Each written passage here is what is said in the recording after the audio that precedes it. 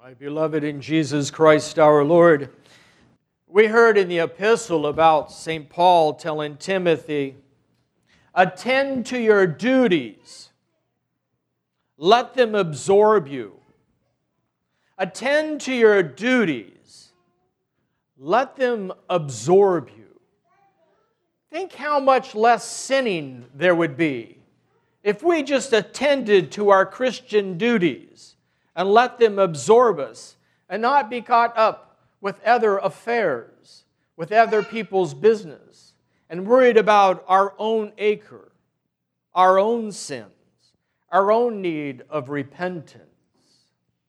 Attend to your duties, he told Timothy, and he tells you and I today. Let them absorb you. We have arrived at that great day of Zacchaeus Sunday, that Sunday that points to Lent. Now, Zacchaeus Sunday is not an official preparatory Sunday of the Great Fast. It should be, and perhaps it was in history at one time, but somewhere along the way it got bumped. And so the next 4 Sundays, the publican and the Pharisee, my mind's going blank, and the other 3 are part of it. But this Sunday is an important Sunday. And to put it into context, Jesus had gathered his disciples together. For 3 years, he had been out ministering, teaching, healing, having great conversations and conversions, displaying his power, trying to teach the people who he is. He who has seen the Father, he has seen me, has seen the Father. He gathers them together and he says, we are on our way up to Jerusalem. We are on our way up. Remember, Galilee is much lower in elevation. And they're on their way up to Jerusalem, where all that was spoken of through the prophets concerning the Son of Man would be fulfilled, that he'd be ridiculed, spit upon, scourged, crucified, put to death, and then rise on the 3rd day. Now Jesus is laser focused. His whole mission is coming to a completion and to the fulfillment of his Father's plan, but it happens in Jerusalem, and nothing will get in his way of his goal. As he's coming through Jericho to start climbing up to Jerusalem, he's met by a blind man, Bartimaeus, in the gutter. And Bartimaeus hears about Jesus coming through because he hears all the noise. They tell him, and he cries out, Son of David, have pity on me. And of course, everyone around him, be quiet, don't bother the master, leave him alone. But he cries out with greater determination, Son of David, have pity on me. And there, in that moment, the Word of God, who created the heavens and the earth, and put all things into motion, and he himself took on motion by becoming flesh, is walking through the midst. He hears the voice of one of his creations, and he stops. The power of calling upon the name of the Lord. He stops and he turns and asks Bartimaeus, what will you have me do? I want my sight. Jesus gives him his sight, and Bartimaeus follows Jesus on the way.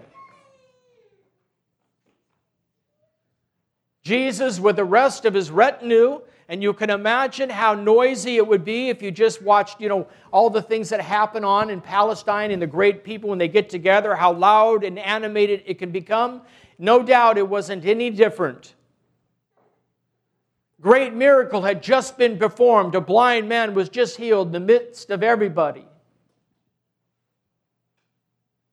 And he comes into Jericho. And St. Luke is very concerned to make sure that we know who this man Zacchaeus is. He's a tax collector. And not just a tax collector, but a dang good one that he's wiggled his way up to be a chief tax collector. You know, a tax collector, they could do anything just about they wanted as long as Rome got their money. Whatever was required of them, if they could exceed that, they got it. They could tax you for going across a bridge. They could tax you for coming into a city. They could tax you for going out of the city. They could tax you for what you had on your back when you were walking through the city. They could tax you with whatever they found in your home. And there was nothing you could do about it because he had the power of the Roman army behind him.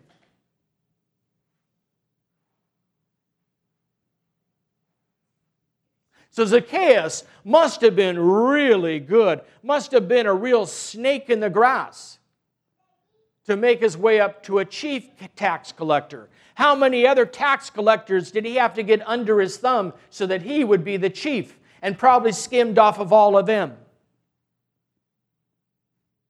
They weren't liked by anybody, despised by their own people, the Jews, despised by the Romans, but tolerated. But they were only thinking of themselves. How much wealth could they attain? So as Jesus comes into town and Zacchaeus hears of this group coming in, probably the first thing as a tax collector, and this shows how demented I am, I would start thinking, how can I start taxing this group? What can I get out of them? Who's their leader? I hear their leader is Jesus. I've heard about him. Certainly, if he can change water into wine, he can change stones into gold. How much can I get out of him?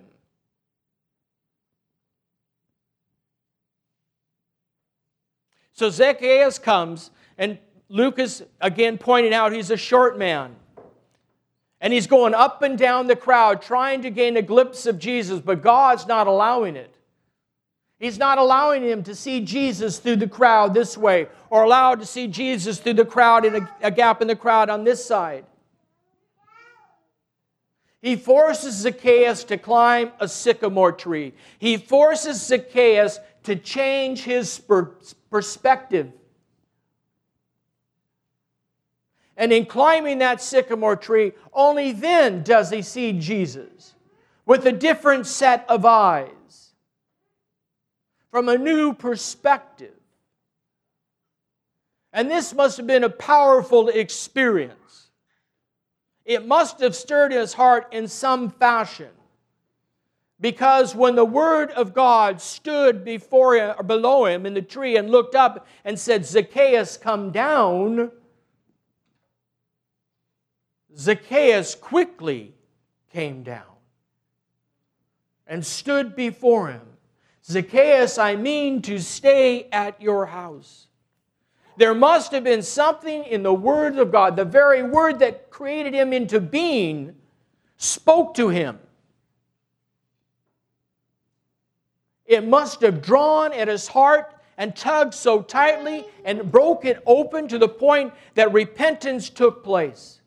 Because by the time he came down, Zacchaeus was not the same man that went up the tree.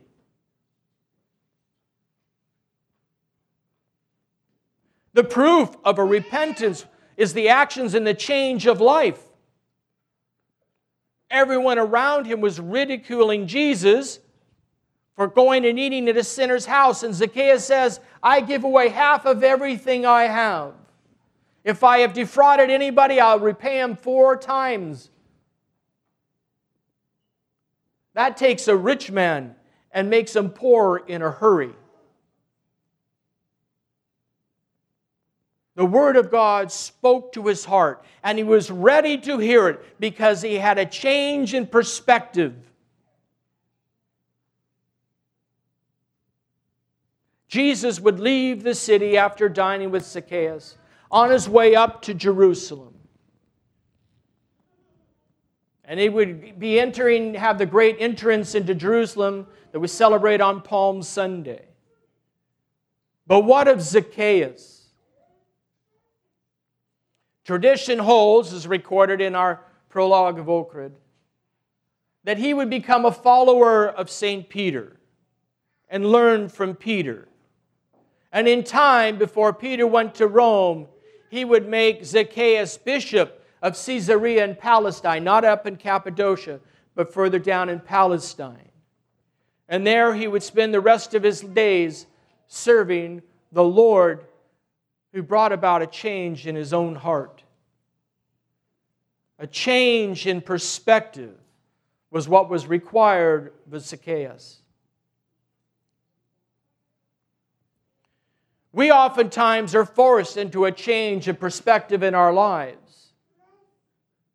It can happen with a sudden illness that we might have, the sudden death of a loved one, a dear friend. Those things begin to rattle you, make you relook at yourself and your life and how you see life. We can have a change of perspective with the birth of a child, a change of perspective by watching the children play, or a change of perspective when you watch two elderly people trying to have something explained to them at a bank or the pharmacist or whatever, and try as they might, they just don't understand. And you watch that and you have a change in perspective, a change of heart. Now, we're all going to have those throughout the moments of our lives. And we probably had some now, but some will be great and some will be small. But they're all opportunities to change our perspective. And the church gives us times and seasons in which to allow us, if we are open to it, to change our perspective. To view Christ from a different direction. To see life a little differently. Gain a little better perspective of who we are and who we're called to be. We are now on our way up to Jerusalem, you and I, as we begin this Sunday of Zacchaeus. And the Sunday of the publican and Pharisee. And we go on through Meat Fair and Cheese Fair Sunday, Forgiveness Sunday, Judgment Sunday, on our way to the Great Fast. Each of these upcoming Sundays and the Sundays throughout the Great Fast and during our Lenten experiences are opportunities for a change in perspective.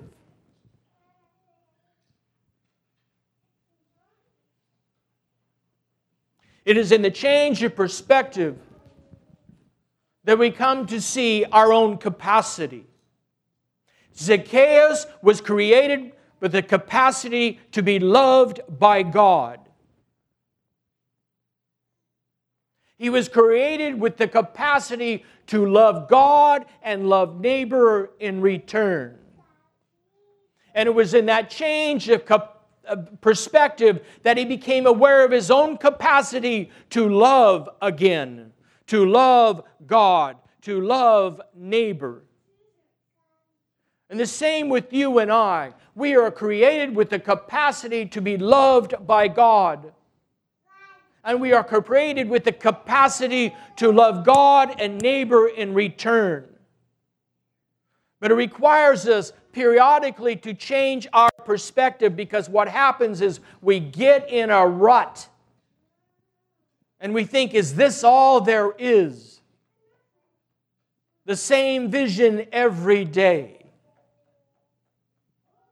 My brothers and sisters, we are asked to climb that sycamore tree as well, to gain a new perspective of Christ as we begin our journey to Jerusalem. As we begin to see the fulfillment of our salvation about to take place. As we journey these next 4 weeks, as we journey through the 6 weeks of the Great Fast, as we journey through Holy Week and on to Jerusalem and the Mount of Skulls and the tomb of the resurrection. Allow your hearts to have a change of perspective. Allow your hearts the humility to be open to it. And you will experience a transformation not unlike Zacchaeus. You will find quickly how fleeting all those things you've been worrying about and trying to collect are how quickly they turn to dust, how quickly they're one thing one day and gone another. Life is short and death is certain. And judgment is swift and true. And we are given this life to prepare ourselves for that. To prepare ourselves for this life and the life that is to come. Christ is asking each of us, change your perspective. I mean to stay at your house. I mean to come under your roof. I mean to live in you. And as I live in you, then you will come to live in me. And you will live in my house. And there we will spend eternity in the glory of God. Let us be Zacchaeuses. Let us climb the tree, gain a new perspective, and forever be changed.